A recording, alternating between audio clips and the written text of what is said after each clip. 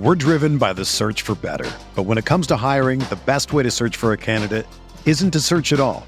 Don't search, match with Indeed. Indeed is your matching and hiring platform with over 350 million global monthly visitors, according to Indeed data, and a matching engine that helps you find quality candidates fast. Ditch the busy work. Use Indeed for scheduling, screening, and messaging so you can connect with candidates faster.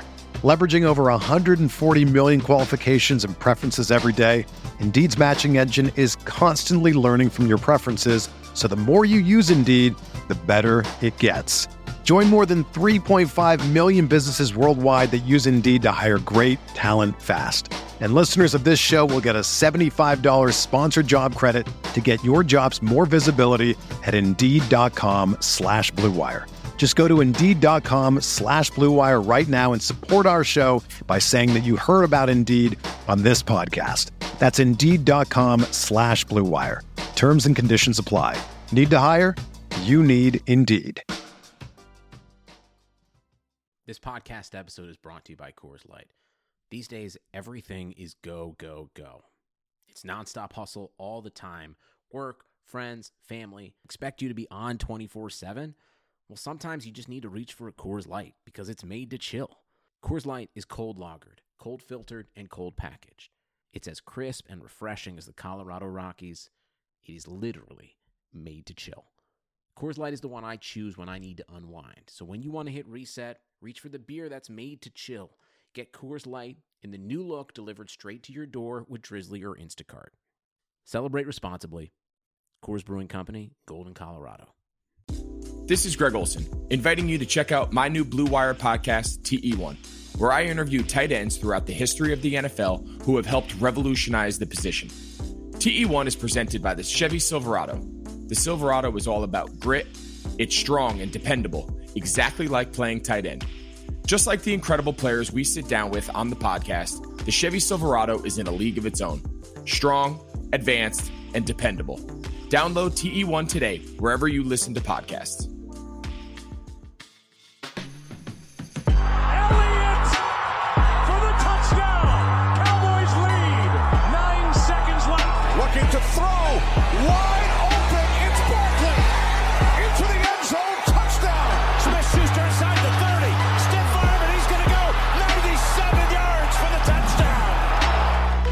Welcome into the Fantasy Football Mailbag, a RotoViz podcast. This is the September 18th episode, and as always, we remain dedicated to answering all of your fantasy football questions. I'm your host, Mike Randall. You can follow me on Twitter at RandallRant. Today, we go across the pond, and we're joined by our good friend, Colm Kelly. Colm is the executive producer here at RotoViz and the host of one of our best podcasts, RotoViz Overtime with Sean Siegel. Colm is one of the best and most versatile people in the fantasy industry. He hosts podcasts, he produces them, and he's a great fantasy football mind who excels at identifying those early season sleepers that are such a key to winning that fantasy title. Please follow him on Twitter at Overtime Ireland, of course. Always feel, Colm, like this isn't an interview, but it's two guys who grab a couple pints at the bar and talk fantasy football. So, my friend, welcome back to the bag. And what are we drinking today? Well, I'm going to be a little bit boring today, but I'm a big coffee fan, so there's no pints of beer here at the moment, but I'm drinking some fresh bean to cup coffee, so I'm really enjoying that. But I wish we could knock back a few pints of Guinness if that was a possibility. Maybe one day after the pandemic is all said and done, but I'll give a shout out to Team IPA as well. I know TJ Hernandez might be listening. And, he gives actually week 2 last year. I was in San Diego. I watched week 2 with TJ. One of the last, obviously the lockdown and everything has happened since, and all these things happening all over the world. One of the last big parties I had in recent memory, and kind of knocked me back for a while. So I'm fully recovered now, back to normal. But it took a few weeks to get back to normal after that. Sometimes you have to clean the system, cleanse the palate, if you will, and reset the gears. So no problem with that, especially what we're dealing with now. But hey, listen, NFL is back, Colm. Week 1's in the books. No fans in the stands, at least for most of the stadiums. But it was great to have football and to talk about it again. So I have to start with the Seahawks. It appears, my friend, that they are finally going to let Russ cook. And what a performance he had overall QB1, 322 passing yards, 4 TDs, no interceptions, chucking another 25 rushing yards. It certainly seems that Russell Wilson right now could finally be unleashed, not just in the fourth quarter, right? Let's hope so, but I've been asking for this for years. I think everyone's been asking for it for years, quite frankly, to let Russell Wilson be the quarterback he can be. There's no doubt that in terms of a passer, in terms of how he can move about in the pocket, that there's really not many better than him, at what he can do. And I think I'm just going to hold judgment. I think we have seen 1 week. I think they probably thought that the Falcons were going to put up points because of their offense. I think they probably thought that this is a secondary in the Falcons that you can really target as well. And when you have players like DK Metcalf, when you have Tyler Lockett, you're going to go and take those opportunities against them. So I think that week 2 we'll see it head back a little bit more run heavy, but let's all hope that that's not the case. But if we can even get 60% pass attempts for this offense, that will be a big win. And as we've seen with Wilson in the past, and we've seen it from Lockett as well, they're so efficient. They don't really need a huge amount of opportunities. So if we can just tick those opportunities up a little bit, it could be a lot of fun. But the Seahawks, if you just watch the Seahawks highlights of games, they are one of the most fun teams to watch in the entire league. But if you sit through a full game, sometimes it's not the most enjoyable. So let's hope they let Russell continue to cook here. Especially against the Patriots this week. I don't think it's time for a conservative game plan. And if you're going to get the Patriots early on, Cam Newton looked pretty good. I think they have to bring that A game and keep him sizzling this week. Turning over to running back, Josh Jacobs, overall RB1 in week 1, second-year Alabama product. He's on pace, just have to say this, 579 fantasy points after that first week in his 14 games in the NFL going back to last year, using the RotoViz Game Splits app here, which is fantastic, our sweet apps at RotoViz. 16.4 PPR fantasy points per game, only 1.7 receptions, but saw an uptick in the first week, talking about 19 rushing attempts, 89 rushing yards, just a phenomenal performance here. And it looks like, Colm, Josh Jacobs could find himself in the mid to high RB1 tier. I know it's 1 week, but so far that was a pretty good performance. Yeah, me and Sean, actually, we're recording this on Wednesday for the listeners, and the Thursday RotoViz Overtime show that comes out, we had a clip sent in by Davis Maddock, and he asked us about our thoughts on Josh Jacobs. So I think, check that one out if you haven't already, if you're listening to this on Friday. But I think in that situation, Jacobs looked better than I anticipated that he would probably ever look in the NFL. He looked like a workhorse back. He got a huge percentage of the snaps. I believe it was 78% of the snap share. And Sean mentioned on the show as well that he could end up, getting all the touches in this backfield over the rest of the season, like a Christian McCaffrey workload. But the one thing I would say is that game obviously went over 60 points. There was a lot of offense for both sides, and the Panthers defense is going to probably be one of the lesser defenses in the NFL this year, especially in that secondary of what they're putting up. So I think Jacobs had a really big performance, and I think this might be the peak of what we see of him this year. But what we did see was the usage in the pass game that I wasn't expecting to be quite as high. You mentioned there his receptions, per game is 1.71 and his targets per game is 2.43. So in terms of what he did in week 1, he vastly bumped up those numbers basically, based on one performance. But I would expect him to get continued usage. And what I think the Raiders were telling us all off season was there was these pass catching running backs coming in like a Jalen Richard. Lynn Bowden was there, then traded away very quickly to the Dolphins. But I think that we all thought that was because they had no faith in him as a pass catcher. And I think what we seen on Sunday was maybe they have renewed faith in him. So I think he's probably going to finish as a top 8 running back this year based on the workload.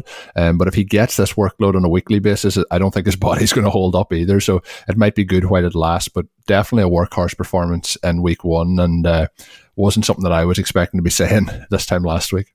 We are devout zero RB zealots here at RotoViz, of course, following Sean's seminal work. And that became sort of a hot button arguing topic on social media. And listen, in the majority of my teams, I think I'm leaning zero RB. I do have some robust RB, but I will tell you that the team's best ball or seasonal that started with Devontae Adams are looking pretty good right now. I had him preseason column as my overall wide receiver 1. Theory was Aaron Rodgers, target share, didn't add a wide receiver. And since he hasn't really played 16 games that often, people overlook his final stats at the end of the year. But it's a little quiet now that people were giving me the LOLs. How could I possibly have him above Michael Thomas?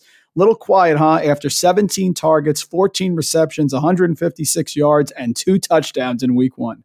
Yeah, and I think I'll just say that people should be putting a bit more respect on Tay's name. I'm a Packers fan, and watching what he does on a weekly basis when healthy, and it's always been talked about, Jordy Nelson and Aaron Rodgers and the connection they have. I would argue that Davante Adams is a better wide receiver for Green Bay so far in his career than Jordy Nelson was. I know they had a Super Bowl with Jordy Nelson, but in terms of consistent production, Adams had a rookie season where he kind of flashed a little bit. Then his second year was terrible, and he was left kind of on the scrap heap. And from year 3 onwards, he's just been dominant. I think he's the best end zone wide receiver in the NFL. He's a target monster, like you mentioned. I think at this point of the season, if we go through our weekly projections, anything under 8 targets, I think is hard to point in this offense for him on a weekly basis. I think you're looking at double-digit targets every week, and I think you're looking and probably at 6 catches minimum per week, just the way he fits in this offense. And he's used in so many different ways down around the red zone. There's so many short passes at the line of scrimmage, or even the touchdown he caught this week. It's just like a 5-yard out, but because of his ability to separate at the line, he gets on those so easy. So he can get those deep targets, he can get those short targets, he can really be used anywhere. And I'm excited to see what he does this season.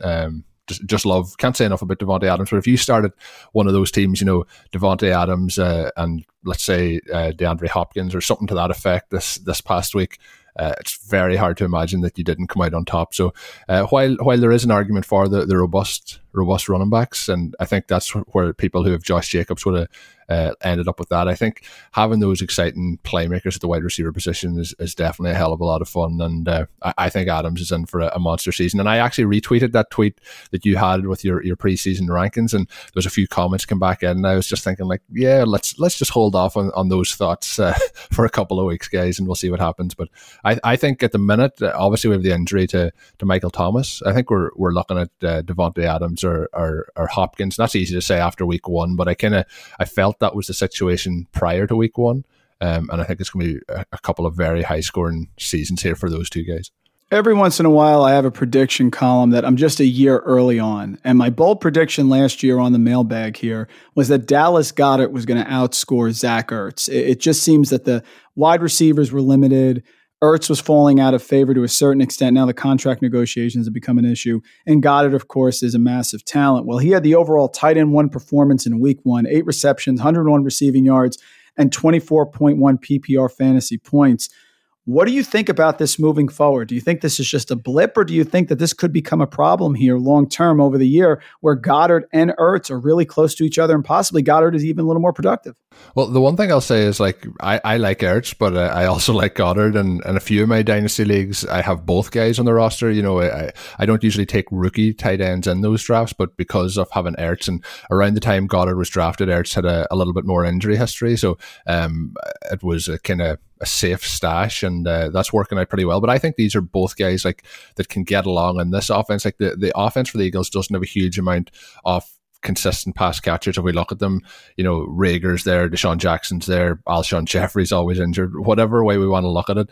But these two guys can be the key pieces of this offense, I think, going forward. I think we'll see a lot of 2 tight end sets the rest of the season. I think Goddard is, if he wasn't going at a huge value this year compared to what he was last year, so it was a real big take last year, but I think this year probably will finish out pretty even. I still think, though, Ertz will lead the way come the end of the season. I think it's one of those ones that if the script had been flipped in week 1, we probably would have just said that it was going to be Ertz the rest of the season, and I think 1 week is too small. The one problem I think with this team is that offensive line. I don't know if we're going to be able to keep Carson Wentz healthy all season long, and that's another concern, I guess, for them. But it's not positive on that O-line.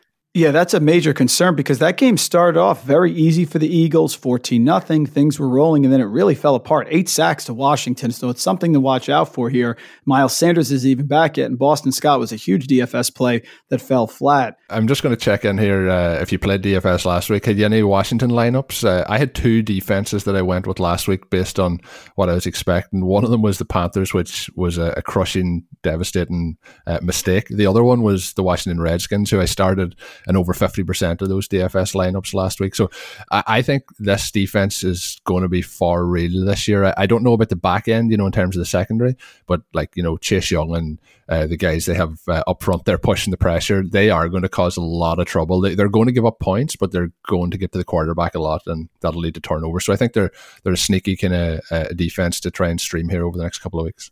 I did. I had a lot of Washington in DFS, but unfortunately I didn't take that savings and pay up at wide receiver. Obviously, that would have been the move with Adams and Thielen. I ended up paying up for running back and a little bit too high on quarterback. So having Lamar Jackson and the quality running backs, but not great wide receivers, really offset the Washington defense. But Rivera can coach. Off that front seven with those 8 sacks is one of the best in the NFL. And I think it's intriguing this week, Colm, with Arizona, because they go out to Arizona, Cardinals off a big win. I want to see how that front seven is going to do against Kyler Murray. He can escape, right? He's elusive, but I agree. I think Rivera's done a great job. That defense is going to be one of the better scoring fantasy defenses this year, I think. Yeah, and I think where people overlook is will the defense give up points? That's not where it's going to get you a lot of points in terms of fantasy. Are the defense going to score points in terms of sacks, fumbles, turnovers, touchdowns? That's what you want to see. And I think that's where people overlook, this defense is only going to give up 3 points this week. That's not going to get you a huge number of points. Yeah. It's those turnovers and the scores that you get. And I think this is one that could cause havoc like that. Certainly this football season is different, and Pepsi is here to get us ready for game day no matter how we watch it. I love Thursday Night Football. Sat down, grabbed a Pepsi, watched Cleveland, Cincinnati. Remember thinking about the old Sam Weish clip, right? This rivalry, it was made to sit down just for us, even in this situation where things are a little different. It's fantastic to watch NFL, and Pepsi has joined us. It's the refreshment you need to power through game day and become a member of the League of Football Watchers. We're passionate fans, and we're the real generational talent that Pepsi fuels. Pepsi isn't made for those who play the game, folks. It's made for people like us who watch it. Pepsi is made for football watching, so sit back, relax, get ready for Sunday week 2, grab a Pepsi, and enjoy.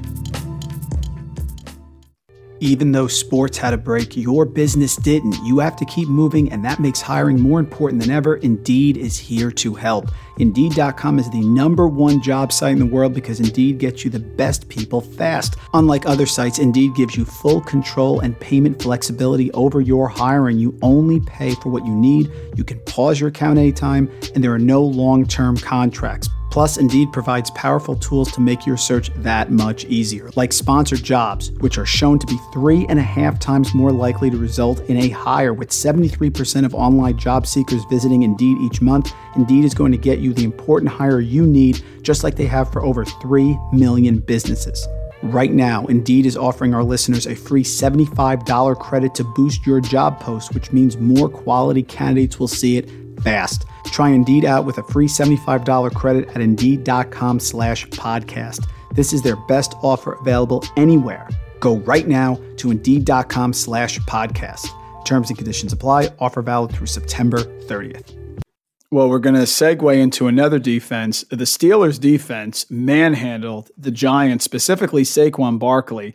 But from that game, we also noticed that Ben Roethlisberger appears to be back. He started off a little shaky, but that Steelers offense got rolling. He had the QB7 performance, 229 passing yards, 3 TDs. The happiest person, I think, to have him back is Juju Smith-Schuster, who had the wide receiver 7 performance, 6 receptions, 69 receiving yards, and the 2 touchdowns. Also, fantasy note here, Deontay Johnson, who we were all high on in the offseason, led the team with 10 targets. So talk to me about Ben, Juju, and this Steelers passing attack, which as long as he stays healthy, is going to be one of the best in the NFL. Yeah, I think with Ben, obviously the injury last year, everyone kind of just was like, oh, well, the Steelers are never going to be good again. But if you get him back and he's somewhat good, he's going to be much better than what they had at quarterback last year. They were just rolling out a carousel of, I don't want to disrespect anyone, but they weren't good quarterbacks. And what we seen was how this team can work with a bit of a serviceable quarterback play, because the wide receivers that you mentioned there, and Juju, you mentioned Deontay Johnson, and I like James Washington as well. And I think that having those wide receivers, you've seen them well, Juju didn't really put up what we thought he was going to put up last year, but Washington had some good games in the mix there. So I think that the Steelers offense is one that has gone undervalued all offseason. And I think that, like, I was delighted to see Juju kind of get that mojo back. So I think we're going to have some very high scoring productive weeks out of those 3 wide receivers that we mentioned. And it was interesting as well. Obviously, James Conner getting the injury wasn't a good thing, but Benny Snell getting a little bit of a run was a good thing. I know me and Sean have been on that all of last season into this season, and last season was a struggle. So nice to see him get some work in week 1. But I think this is going to be a good offense throughout the year. And we talked about it on the earlier show this week of overtime. It's going to be it looks like it's going to be an exciting season in terms of scoring production. So let's hope that's the way it goes. I picked up Benny Snell in several FFPC best ball leagues because of your conversation with Sean on the Overtime podcast. So absolutely, I agree. If you were going 0 RB, or even if you weren't and you just listen carefully, James Conner was very fragile. Benny Snell, people looking very strong right now. It's a great point. I have to ask you about Carolina. You know, we always talk, Con, we don't want to overreact from week 1, but we don't want to underreact either. So Robbie Anderson, big game. Curtis Samuel was just okay. DJ Moore was just okay. I still believe in DJ Moore. I think he's going to be clearly the wide receiver 1 there, and he's going to have some big performances. But Teddy Bridgewater doesn't take a lot of deep passes. I mean, the one to Robbie Anderson basically was a pass that he took to the house.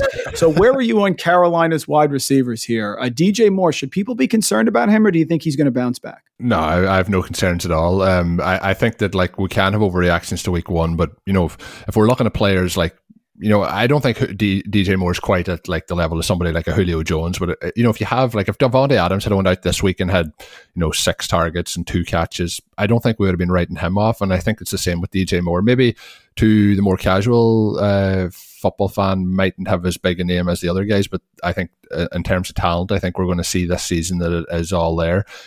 Obviously with Teddy Bridgewater, the concerns could be, you know, on deep passes, but I think Bridgewater throws the deep ball a lot better than people give him credit for. And I think as the season goes on, we'll see them develop more of a rapport. Week 1, there's a lot of things can happen. This game was a little bit weird in terms of the points that were put up as a total. I think it was 64 it finished with. So I think Bridgewater's going to be fine in this offense. I think Christian McCaffrey's going to be fine in this offense. And I think Robbie Anderson is somebody who, like, I'm kind of a Robbie Anderson truther. You know, since his days, like with the Dolphins, now with the Jets, it just didn't really work out all that well in the Jets. It was so inconsistent, but we can see even this past week with the Jets, they continue to be inconsistent. And I think Anderson will end up being a real value this year in fantasy. So I'm not surprised that he started off pretty good. That's what he does. He scores big plays, and between that, then there mightn't be a huge amount happening. But I think having somebody like Robbie Anderson gives DJ Moore more chances to get, you know, those deep targets, get less coverage pushed his way, and I have no doubt. So you mentioned you believe, keep believing. I think it's going to come good pretty soon. Yeah, I agree. Week 1, you have to be careful. We'll get to Sammy Watkins in a little bit, but last year, Aaron Jones, folks, 39 total yards and no touchdowns, en route to 19 touchdowns on the year. So week 1, you have to be careful with. I have to ask the next question. Comments become a staple here. We had somebody tweet about it as well. Breakfast cereal has become a major driving question here on the mailbag.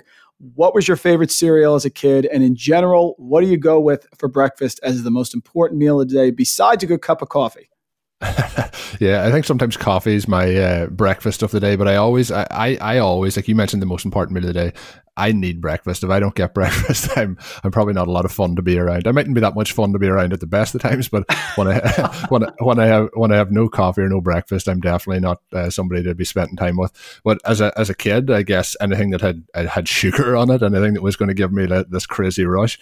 But now I'm probably pretty bored. I remember a couple of weeks back at Curtis Patrick on. He gave a similar answer. But as you get older, you know, you start to become a bit healthier, and yes. I go for I don't know if it's the same in America. It's called Weetabix here. It's basically like blocks of wheat that have been blended up, kind of, and then you toss the milk on top of them. But my mindset has always been eat kind of healthy where possible, and then, you know, have yourself that treat then whenever you need it. So I try and eat as healthy as I can, and then eat some nice stuff then when I can as well. But one of the things I do love to have, you know, if I was giving myself a treat, and I have a rule where I try not to buy stuff in unless I'm going to eat it. Like I don't want to tempt myself by having something in the press that I have to try and avoid. So Crunchy Nut cornflakes are something that I love. I get them a couple of times a year. If they sneak their way into the house, if they come in from my wife's shopping order, that they don't tend to last long. So I try not to have them in, but I love a good bowl of those from time to time.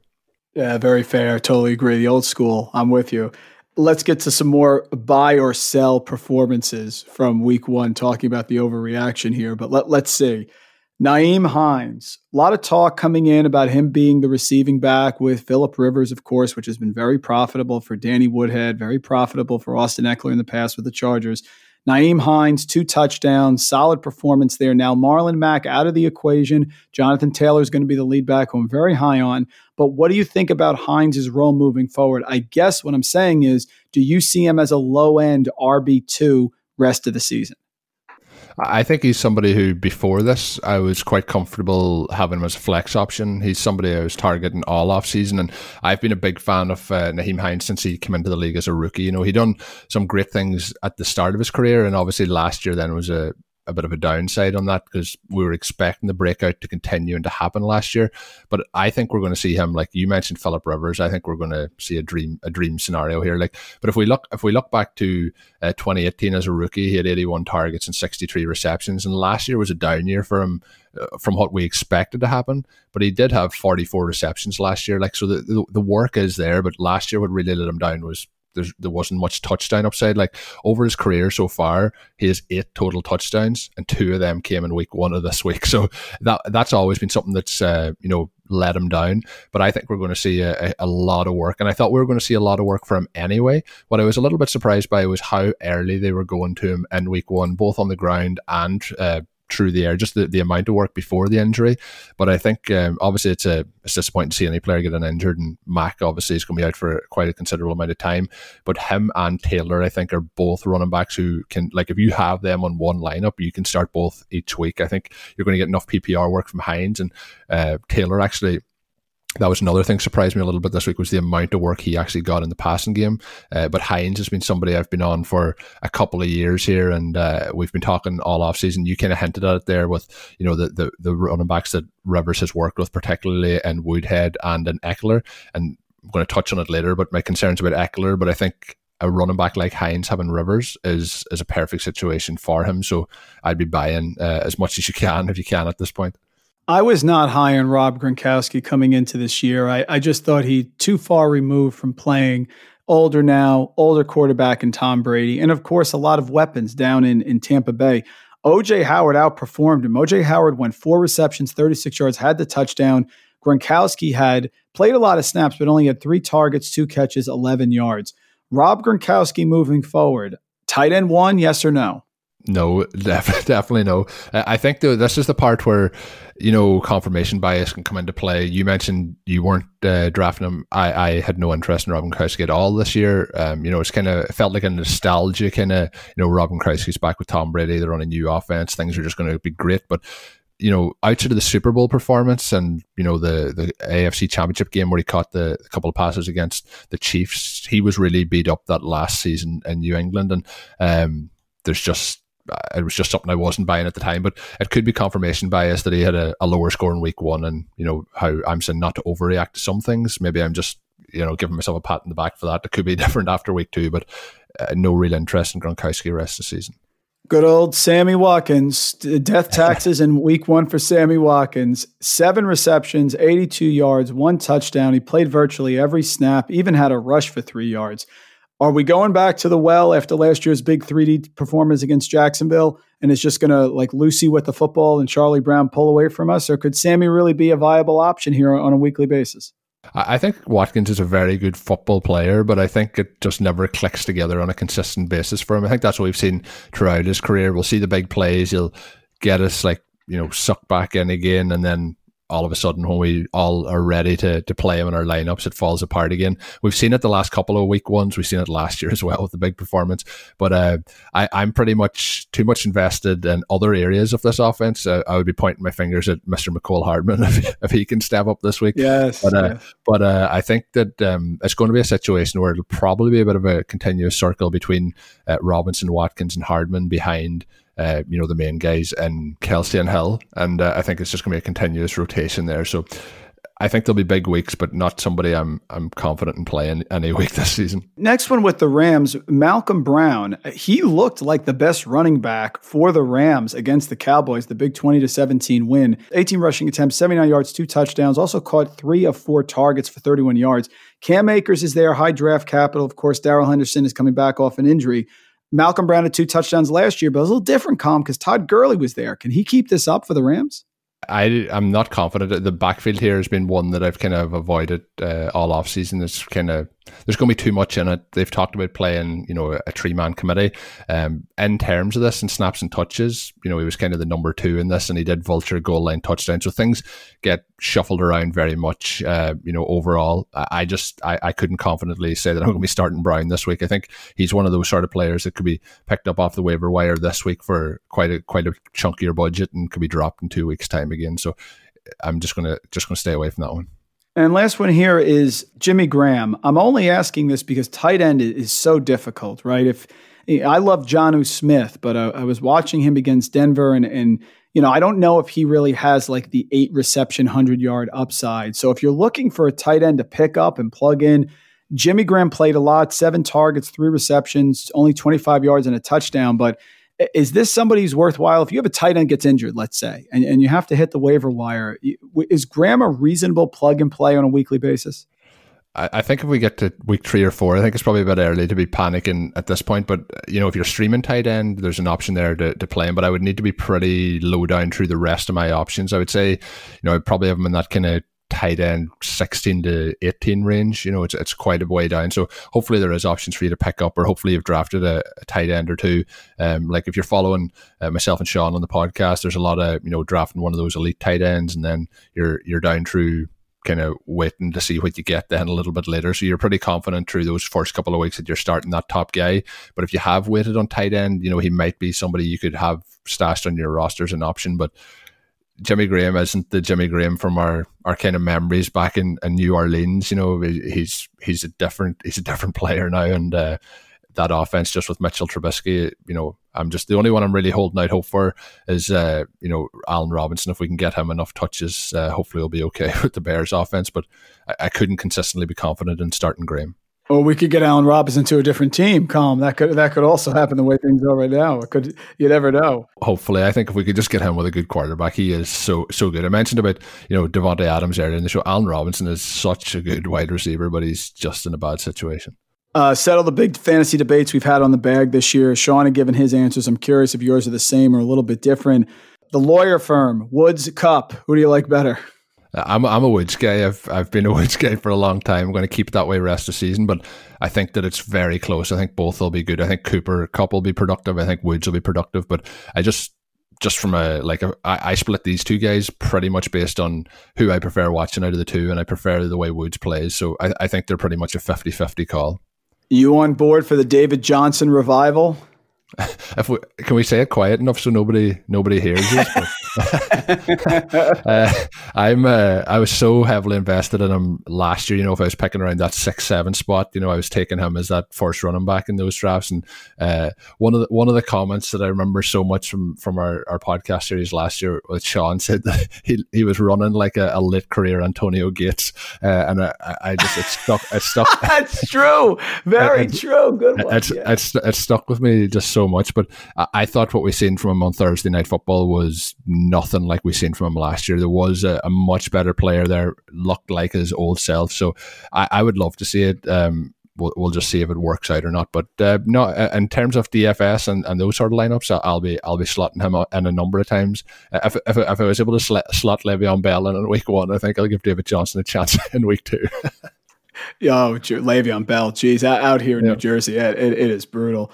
This last one, I'm going to admit I have a bias. I have a bias for Chris Godwin and a bias against Mike Evans. I love Godwin's ability to get open. He's so versatile, the Penn State lineage. And Mike Evans just feast or famine. And I was overly excited about his first 2 games last year that were poor, and then he had the monster against the Giants here.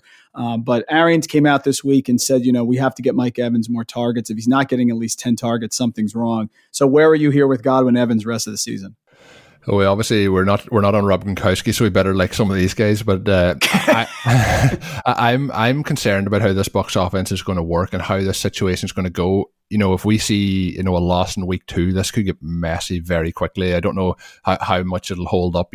I was surprised that Arians kind of had a few shots almost at Tom Brady in terms of the interceptions and that this past week. For somebody who has always given kind of Jameis his due, and not really giving him too much stick. So I thought that was interesting, but I think it's pretty 50-50 between these two guys. Would you hinted at something there, and it's that Mike Evans is pretty much feast or famine, but a lot of his feast or famine is catch the ball, and that's where the play ends. There's not a lot of yards after the catch with Mike Evans. Nope. One of the best catchers of the ball at a high point, but what I like about Godwin is, he can take the ball and make stuff happen after that happens. And I think with Brady, that's going to be a big thing this year, because I don't see it being a consistent thing where Brady's pushing the ball downfield to Mike Evans, and I think we're going to see Godwin be able to be used in different formations and be able to get open on more scenarios. So I would be going Chris Godwin out of the two here. The title of the pod that we had last year when I had you on was The Ghost of Melvin Gordon. He's in Denver now, one of those nebulous fantasy teams. I didn't hear a lot of chatter about Denver, Colm, in the preseason. I think people were just a little uncertain. A lot of unproven parts. Gordon, of course, is solid, but they were worried about Lindsey, who's now injured. Noah Fant's a stud. We know that. But sort of disappeared in the second half, which was very odd. They went away from him in the second half. Their big first half there in that win, the loss rather, to Tennessee. Where are you on Courtland Sutton? I think he should be back this week. And of course, Drew Lock is the big question, but a lot of potential in this offense with Gordon, Judy, if Lindsey comes back, Fant, Sutton. Where are you on Denver here on the offense? I'm definitely on Courtland Sutton. I'm all in there. A lot of my lineups this week were one man down starting off. I had to do a couple of late swaps, put in some guys that maybe I hadn't anticipated starting in week 1. Courtland Sutton's on a huge amount of those rosters on the FFPC main event team that we have. We have him, and we did a Football Guys Players Championship draft as well with the ship chasing crew, Peter Overzet and Pat Crane, and we had him on that as well. So he was a player that I mentioned I was leaving every draft with this year. I was drafting him wherever I could. So week 1 was a bit of a bummer, but I think rest of the season is going to be pretty strong. One thing I kept asking in the off season was with the players we like Noah Fant, like Sutton, they drafted Judy high in the draft, and we were looking at a situation then where how does it work out? How does all these players put up points and the quarterback, what's going to happen there? So I thought we might have been too low on Drew Lock, but I still think there's a lot of question marks around how good he is, but I think he might be good enough to support a couple of pieces. But I definitely think Courtland Sutton is good enough to be able to rise above that. But the other players then behind Sutton and Fant, I think there'll be an inconsistency there. But the one player then that I do like on this offense as well is Philip Lindsay. You mentioned the ghost of Melvin Gordon. I haven't bought in on Gordon this year. I'm still hoping Lindsay gets the lead work there, but obviously a little bit banged up at the moment. But positive signs for the Broncos offense for rest of season, but I think having Sutton in there versus not having him is going to be a big difference for what happens the rest of the way. Question here from Arnold in Houston, Texas. Give me the mailbag every week. Thank you, Arnold. I know you guys on RotoViz are high on Laviska Shenault. He certainly had a solid first week. Where are you on him moving forward? Is he a weekly starting flex play? I remember, Colm, last year, DJ Chark actually showed out, and he ended up having a real quality season. We love Shenault here. So how do you think he's going to do for the Jaguars? Oh, we're all on Shenault. I mentioned players not leaving any drafts without. Shenault was definitely one of those guys. When you got to the 14th, 15th round, I was happy to take him a round or two early. I know Peter Overzet somewhere probably when that touchdown went in had the Laviska Shenault music going. If you've watched any of his streams, you'll know what I mean. But in terms of, I drafted him pretty much everywhere. Rookie drafts. I thought coming into the draft process, I thought he was the most undervalued wide receiver in the class based on his injury concerns, around draft time, around combine time. And then I was, excited to see him get involved, obviously, this week. At landing spot, could have potentially been better than Jacksonville, but I think that, D.D. Westbrook was a healthy scratch this past week. I think that shows that he's the second wide receiver on this team behind Chark, you mentioned. So I like both him and Chark rest of season, and, I think they'll be the Jaguars are going to be bad, but I think there's going to be a lot of exciting fantasy games. We've seen the Jaguars be bad for a long time. We mentioned Allen Robinson earlier. Allen Robinson did a lot of good fantasy work with Blake Bortles, so we'll see what happens with Minshew and these two guys, but love seeing Viska get in the end zone. Yeah, and with Derrick Henry on tap this week, what he usually does to the Jaguars, it means it could be a lot of need to put some points up there for sure. Next one, Calm, our most popular question here. Thank a teacher time. Sort of give a shout out and thank a teacher in your K-12 years that had a huge influence on you as a person or student. Just a chance for you to reflect, share with us, and give a shout out here for someone who did a nice job for you and had a great effect on you. Well, I was never a fan of school. It wasn't my thing. I didn't really enjoy it. I was always big into sports. So my teachers, I went, like for my examples, would have been more coaches, sports-related people. I was actually a soccer goalkeeper when I was younger, and I was pretty good, not to pump my own trumpet too much, but was pretty good and, played across in England for a little bit and things like that. But coaches would have been, instead of teachers, would have been the ones that would have guided me over the time, kind of help build your work ethic, your drive. And I think I have a pretty strong work ethic, pretty strong drive. And I think that a lot of that comes from my time playing sports. So any coaches or anyone like that would have guided me over the time, just putting in that hard work, putting in, training, dedication, things like that. I think it stood me a lot over the years. There's probably too many to mention. I'd probably have to throw my parents into that crew as well. But any of those guys, I have to say thanks, because I think work ethic gets you a long way.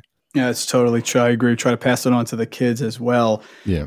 Got a question here about Houston. I have a feeling, Calm, that this game with the Ravens and the Texans this week could get a little high scoring. Ravens defense and their secondary is amazing, of course, but Deshaun Watson's a performer. He rises to the occasion. Question that comes in here is about the wide receiver group in Houston.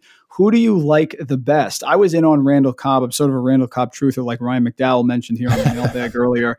But looking at it, Will Fuller, of course, as long as he stays healthy, which is the new caveat for every time you say Will Fuller's name, you have to say that, he's going to be fantastic. But Cook's there also. Kenny Stills. What do you think about, how would you handicap this Texans receiving corps? I think it's clear number one and Will Fuller, and that's the one I would have been targeting all off season. Have a soft spot for Cobb as a Packers fan. I think he'll have a steady role this year, but I think it'll be more of a kind of a veteran presence. Some games where things will go his way and he'll, maybe 5 to 6 targets. I don't expect any huge big games coming his way. Kenny Stills is always somebody who's there for a big play, good at getting to the end zone, but very, very hard to start with any confidence. And I think his role is probably going to be moved to Brandon Cooks this season, who's an upgrade over Kenny Stills. Again, you mentioned the caveat to Will Fuller. You can mention that caveat to all of those wide receivers, and they could all be banged up come week 3. But I think it's a clear situation where the number one is Will Fuller. I think the number 2 then is going to be Cooks. Then it's going to be the other 2 behind fighting for time. And you might see a situation where it's going to take an injury to one of the 2 guys above for either Stills or Cobb to be a viable play.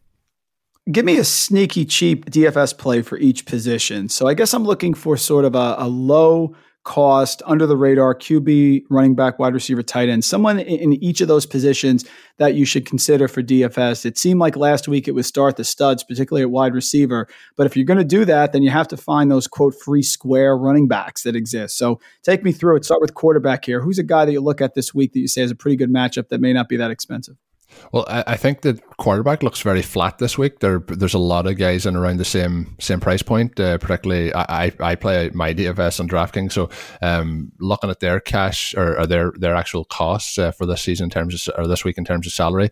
Kyler Murray, I mentioned earlier about the Washington defense, but I still think that that's a game that there could be a lot of points put up. I mentioned about the front 7, the back end of that. There is concerns about how Washington will hold up at the back end. I still think Washington will get to Murray and they might cause a few turnovers based on that, but I still think what he did last week against the 49ers, who are one of the best defenses in the NFL on the road, I think he's a value at 6,100, but he's not really cheap, but I think he's maybe the 9th or 10th quarterback in terms of salary this week, but it's pretty flat at quarterback. And what about running back here? Last week the big players were solid. Some odd performances. Cook was good, but so was Alexander Madison. Chris Carson with the receptions, but he split time in the backfield with Carlos Hyde. Who's someone who's a little cheaper here for running back that you like? Well, I think we mentioned 2 of the guys here. Depending, obviously, what happens with Connor this week, I think Benny Snell is a value against Denver. That's the free square. Yep. Yeah. Mm-hmm. And obviously that could, if Connor's a go, his he's going to be pretty chalky. So I think the one that I'm very interested in, we talked about him earlier in the show too, is Hines against Minnesota. He's 5,300. So I think you can get him in there and get one of the other higher price backs in. But I think in terms of if you're playing in DraftKings for the PPR points, I think he's somebody to get in those lineups. Was very happy at the FFPC best balls. I felt like in probably 70-80% of my leagues, my last pick in every round was Marquez Valdes-Scantling. I just felt, with the Packers, he can hit a big play, best ball, and certainly paid off in week 1. So who's a low-key guy this week at wide receiver that you like? I actually got over. We did one of them drafts, and I got overtaken on that there. My play, and I think it was the 18th round was going to be Valdes-Scantling because Rodgers has been talking him up over the last few weeks. And I mentioned earlier in the show about the way that Adams, in year 2 kind of fell apart and things didn't go for him. We had a very down year, obviously last year for Scantling. I think we could see him turn things around pretty swiftly here because he's definitely has the ability. But in terms of the players I'd be targeting this week, in around the 4.5K down to 4K range. Deontay Johnson is in that range at 4.5. I think somebody who's very interesting is Paris Campbell. I played him quite a bit last week, and I think we talked about the way Rivers is with Hines. I also think that having Campbell who can take those shorter passes is going to help out with Rivers because the arm strength clearly isn't what it used to be. I think he's interesting, and he's going up against Minnesota who obviously didn't look that great this past week, but I think he's somebody interesting at that value. Somebody who I think is going to go completely overlooked this week, and I mentioned Kyler Murray. The Christian Kirk is 4,300 this week going against Washington at home. So he's somebody who I'm surprised is quite as low. Obviously, he forgot to turn up for the game this past week, but outside of that, like the talent and the ability is there. I think I'll be all over him this week. And Laviska Shenault as well is in that range at 4,200. So three or four guys there that I'm very interested in at the lower end of wide receiver. And last one is tight end, or otherwise. What do you think of Logan Thomas? I have two players here. I have Logan Thomas and I have your guy Jonnu Smith as well. So yes. Yeah, we have a running joke, me, Sean, and Ben Gretch in our FFPC main event thread, and it was that we should have drafted Logan Thomas. That was kept coming up in the draft. He kept saying, when are we going to draft Logan Thomas? And we didn't, and then I could not stop laughing when Logan Thomas got the touchdown on Sunday. So I think Logan Thomas, but when you're at that point, he's probably going to be on a very high percentage of lineup. So I think pivoting away, if you can get maybe two of those wide receivers I mentioned in your lineup, you could probably pay up at tight end, pay up a little bit at running back, and differentiate yourself if you're playing in if you're playing in GPPs, if you're playing in cash games. So I think Logan Thomas is a definite option, and there's ways as well. I think that Washington Arizona game could be an interesting game to stack up this week. There's just some lower value options to go with some of the higher price players as well. Time for redraft lightning round. Give me the better PPR play in week 2. I'll give you two choices here. Start with Mark Ingram going to Houston or David Montgomery at home against the Giants. Do I have to pick one? That's the way the game works, my friend. Well, I'll, if I have to pick one, I'll pick David Montgomery, but let's just say we'll leave it at that. Yeah, I get it. I have a feeling this just smells to me, this is based on nothing analytical, Colm, that this is the Mark Ingram 60-yard run on like the third play game. He has those every once in a while last year. Yeah. That like if Dobbins is going to be an issue, but he's got to get going quickly. If he doesn't, then Dobbins could overtake him. But I just have a feeling that could happen this week. But right, I would say not exactly a high-priced option question did I give you. Next one, Seattle wide receiver at home against the Pats. Are you a DK guy or Tyler Lockett? I think this week I'll be playing Lockett a little bit, like I mentioned with Paris Campbell. You can move Lockett around a little bit more in the offense. I think you can get him opened up and free a little bit more. I think Belichick tends to take away one of your main weapons, and I think probably easier to bracket DK Metcalf with somebody over the top than it is to stop all of Lockett's routes and have the threat of one-on-one coverage against Metcalf. So I would be starting Lockett just purely for that reason with Billy B. Two wonderful 0 RB options here. Joshua Kelly, who showed out, he's playing Kansas City, or Zach Moss, who is at Miami. I'm going to Zach Moss. I think rest of the season he's at minimum a flex option moving forward. That is the correct answer, my friend. I will tell you that. And last one, bigger injury benefit. Of course, Michael Thomas injured, so now Emmanuel Sanders probably going to get a larger target volume. He's against the Raiders. or Preston Williams, who now is going to host Buffalo with Devontae Parker? He may play. He's a little banged up, though. So who do you think benefits the most from having an injury to the top wide receiver in the pecking order? I think Sanders, a lot of positives, better quarterback, better offense. And I also think that the Raiders defense is not going to be great either this season, but they're definitely not the Bills defense who are very much legit. So I think Sanders. Are you a video gamer? You got a favorite video game of all time? I used to be. We're building a new house currently. We're hoping to move in the next kind of 6 to 8 weeks into it. So that and my little girl and then podcasting kind of took away my video game time. But I was always a sports gamer rather than, playing. I'm not a Call of Duty or Modern Warfare player, but, the games I would have played would have been like Pro Evolution Soccer or FIFA. And, I've played Madden over the years, or shout out to Grand Theft Auto. As a kid as well, I think Crash Bandicoot and Sonic were two of my all-time favorites, so we can go all the way back there as well. I still make my kids, we play Sonic on the computer. I won't let it go. Totally agree. Did you watch the film? I wasn't going to after the original trailers came out, but I watched it with our little girl, and it was I thought it was pretty fun. Oh, it was good. Yeah, my son's 5. I'll give it a look. Yeah, the trailer was a little questionable, but yeah, no. So you're giving it the stamp of approval. Yeah, I think it's worth it if you're. At least you can say, "Oh, I was watching it because the kids wanted to watch it." Yes, exactly. I always blame the kids, of course. Yeah. I want you to play soothsayer, my friend. Who's going to be the week 3 waiver wire pickup? Who do you think right now is sort of off the radar, but you think could have a big performance and we could be looking to pick up and scoop up in week 3?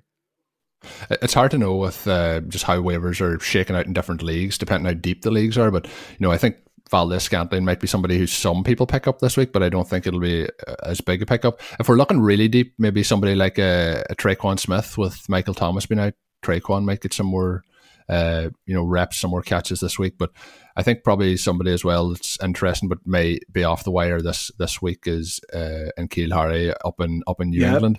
Yep. And I don't know how, depending how deep your league is, like Chenault might be on the waivers or Hines might be on the waivers. They're guys that I think should have been picked up this week, or I think they should have been drafted. But if they are on your waivers, get them on before week 2 happens, because they'll all be looked at for week 3. I mean, we flew by here. I got to order another couple pints from the bartender. But our last question, and then we will get you out of here. I want to know who the cut the cord player is. What I mean by that is you invested high draft capital. They didn't perform well in week 1, but you say, oh, it's only week 1. But if there's another bad performance, who's the player where you're kind of like, now I'm legitimately worried? So I guess legitimate reaction as opposed to an overreaction. Who's the high-priced guy who you think could really be a problem here if he doesn't show up in week 2? I think it'll probably be okay with him, and I'm trying to say is Cam, but the one player I would be a little bit concerned about how the usage happened this week was Austin Eckler. I mentioned about Rivers and Hines. I mean, obviously that their Rivers connection to Eckler was great, but I think Tyrod Taylor's not historically been somebody who's going to the running back in terms of those short passes, likes to kind of run around a little bit more. That game against the Bengals was an absolute disaster. I mentioned on the podcast that I had a parlay, a 5-team overs parlay, and all 4 of the early games had hit, and I was just waiting on Bengals versus Chargers, and that game just was not a fun one to watch. But I think that offense could struggle a little bit with Tyrod, a little bit more than I thought they were going to struggle.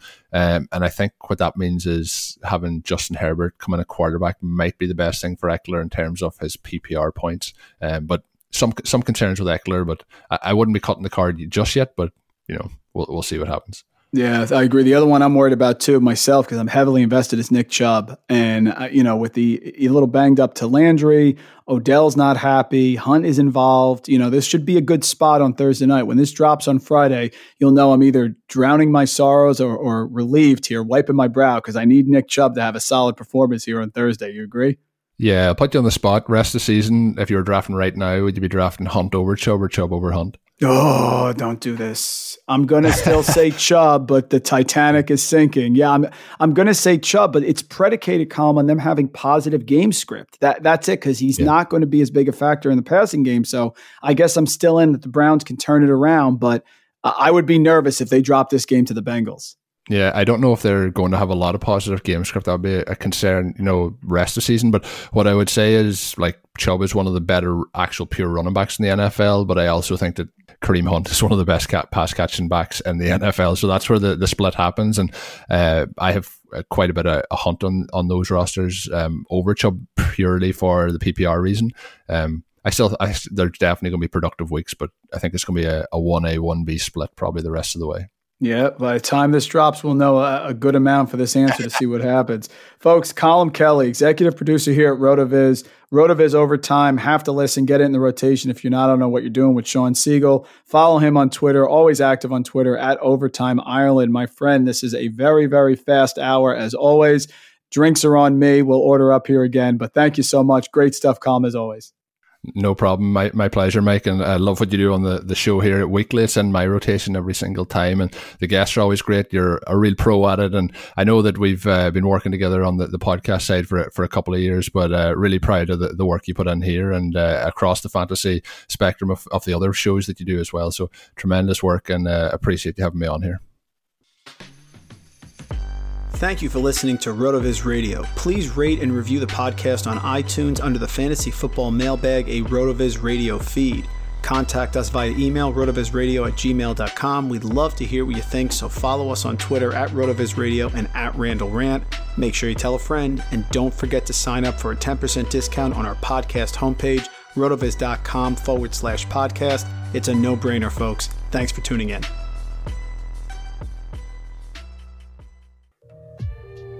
The wait is finally over, folks. Football is back. You might not be at a game this year, but you can still be in on the action at BetOnline. BetOnline is going the extra mile to make sure you can get in on every possible chance to win this season.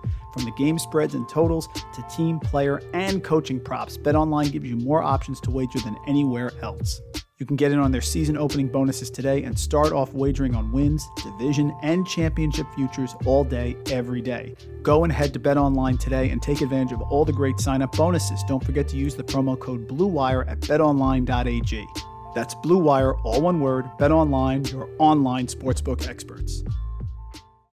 Whether you're a world-class athlete or a podcaster like me, we all understand the importance of mental and physical well-being and proper recovery for top-notch performance. That's why I'm excited that Unified Healing is sponsoring podcasts on the Blue Wire Network. Unified Healing is a new and super innovative global network of wellness centers powered by Energy Enhancement System, or EE System. If you haven't heard of the EE System yet, then you'll want to listen up. This technology promotes wellness, deep relaxation, purification, and rejuvenation. Wherever you are across the globe, access to a center is easy and affordable. Interested in experiencing the EE System technology for yourself? Go to unifiedhealing.com/bluewire to learn more and find a center near you. That's unified, UNIFYD, healing.com/bluewire. No material or testimonials on the Unified Healing website are intended to be viewed as medical advice or a substitute for professional medical advice, diagnosis, or treatment. Always seek the advice of your physician or other qualified healthcare provider with any questions you may have regarding a medical condition or treatment and before undertaking a new healthcare regimen, including EE System.